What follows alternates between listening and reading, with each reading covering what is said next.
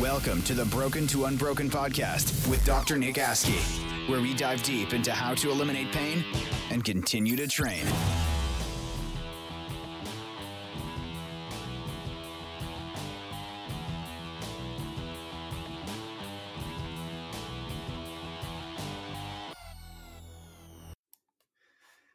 All right, welcome to episode 20 of the Broken to Unbroken podcast. This would be episode 21 if the internet didn't eat my last 45-minute recording with Jason Spraggins, and I'm going to re-record that with him. So hopefully we knocked all the rust off the hinges and we will have just a successful second run, and it won't be a sophomore slump.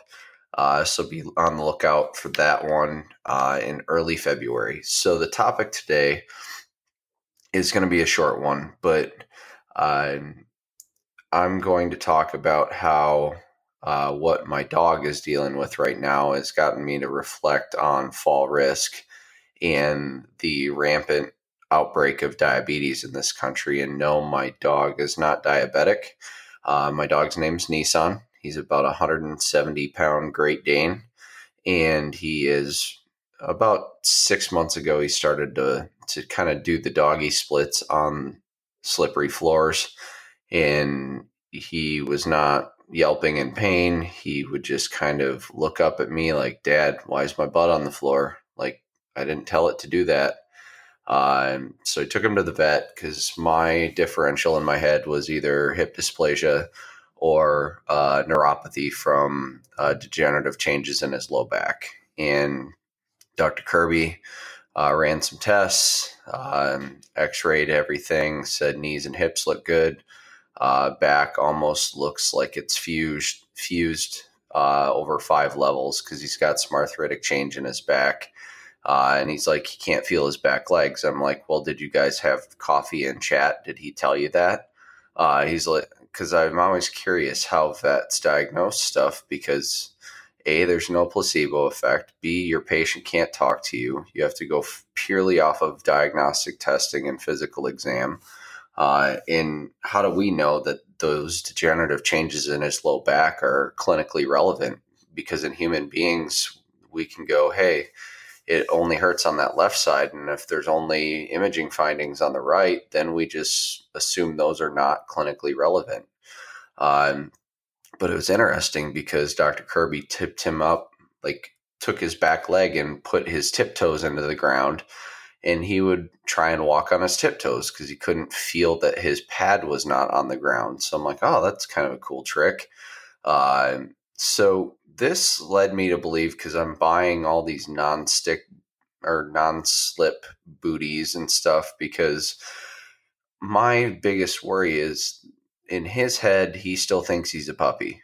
So he's diving down 5 steps off the deck and Tokyo drifting around corners. And a few days ago, he just biffed it on the deck because there was a little bit of frost, and now he's been limping a little bit. It has gotten much better, so I think he just pulled a muscle. But my biggest worry is him coming up lame with a ligament issue in the knee or a dislocation issue, just because he's just diving all over the place with only being able to feel 2 legs. That's not going to happen in your average human population, but it just, when we're having to put runners all over our house because it's filled with tile and put all these fancy boots on his back feet to keep him from falling when he gets up to get a drink of water, how does that pose a risk of falls in our elderly patients that are diabetic? In diabetes, incidence rate is on the rise. Our aging population is on the rise.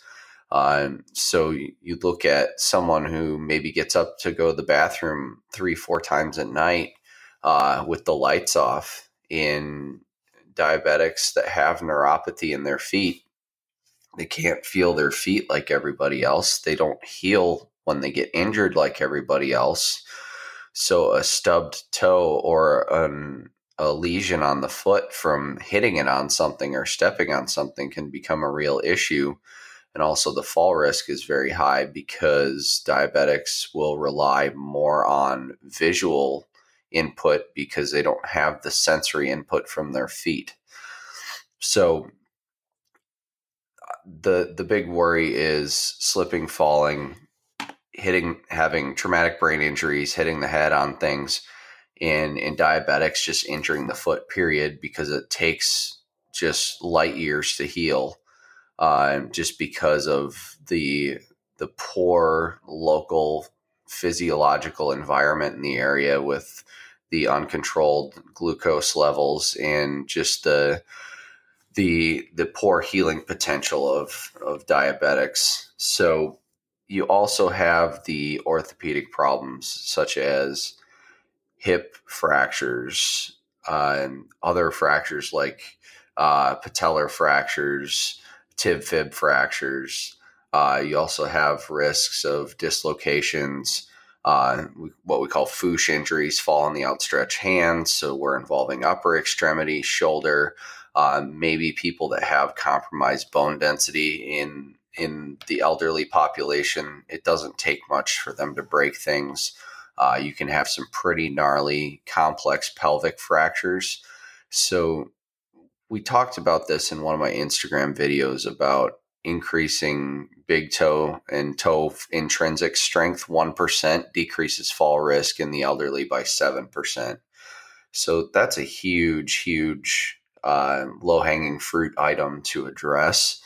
But we also have to address, like, hey, it doesn't matter if you have like Arnold Schwarzenegger feet. If they're numb from uncontrolled diabetic processes happening, you're still going to be at a higher risk of falls. So we just need to really work on kind of getting your yearly blood work done, paying attention to your A1C more than your fasting glucose. If your A1C is creeping up like toward 6 or over 6, you need to take some introspective moments going, hey, is that cake worth it? Are those pancakes worth it? Is that candy worth it? Because I could really have some systemic body-wide problems and my quality of life could go down dramatically in a hurry. We also need to look at the importance of balance and fall prevention, because I think falls are going to be a big point of emphasis as the baby boomers get older. And that is the most common reason why people end up in a nursing home more than dementia or Alzheimer's is risk of fall concerns from family members, reducing the independence of an elderly patient. And they may be like my dog, where they still feel like a puppy.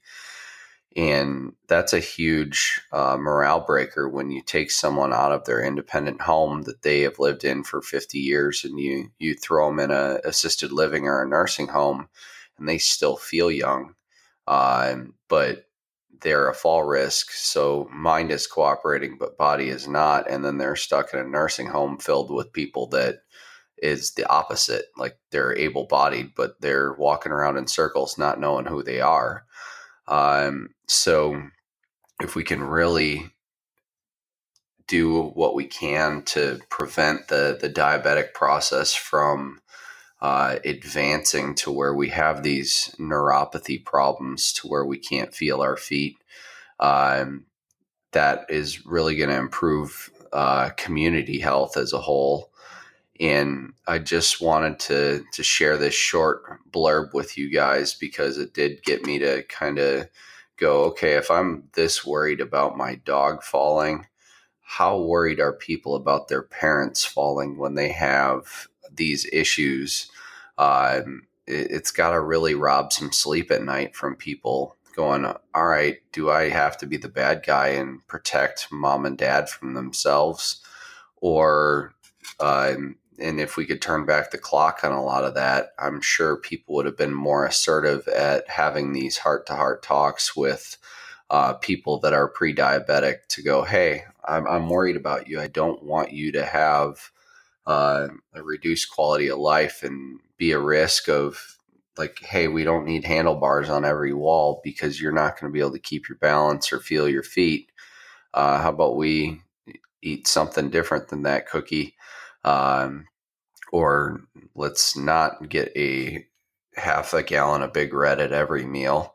It's okay to indulge every now and then, but we really have to keep a look on our A1C, and if our A1C is creeping up over that 6 range, 5.7 to 6, I tell people you have to really be diligent, because once that switch flips, it's a lot harder to reverse it.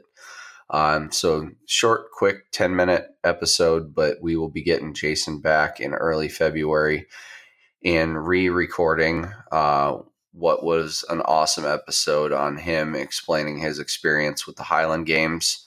And he's competed at Worlds. He's going to compete at the Arnold's. So that's going to be a great guest if I can actually get the software to behave and not kick my recording into a black hole where no one can find it. So you guys enjoy your week. Episode 20. If you haven't so far, subscribe, share. I just want to get this information out to as many people as possible. It may not be the most polished, the most edited, highest sound quality, but I just want to get the information out to you guys, because I don't need it to sound like we're in the Tobin Center with perfect acoustics to just run my mouth and get some good info out to you guys. So I hope that isn't too much of a distraction to you and that you're enjoying the material. Please leave us a review, subscribe, share with your friends, and enjoy your week coming up. Thank you.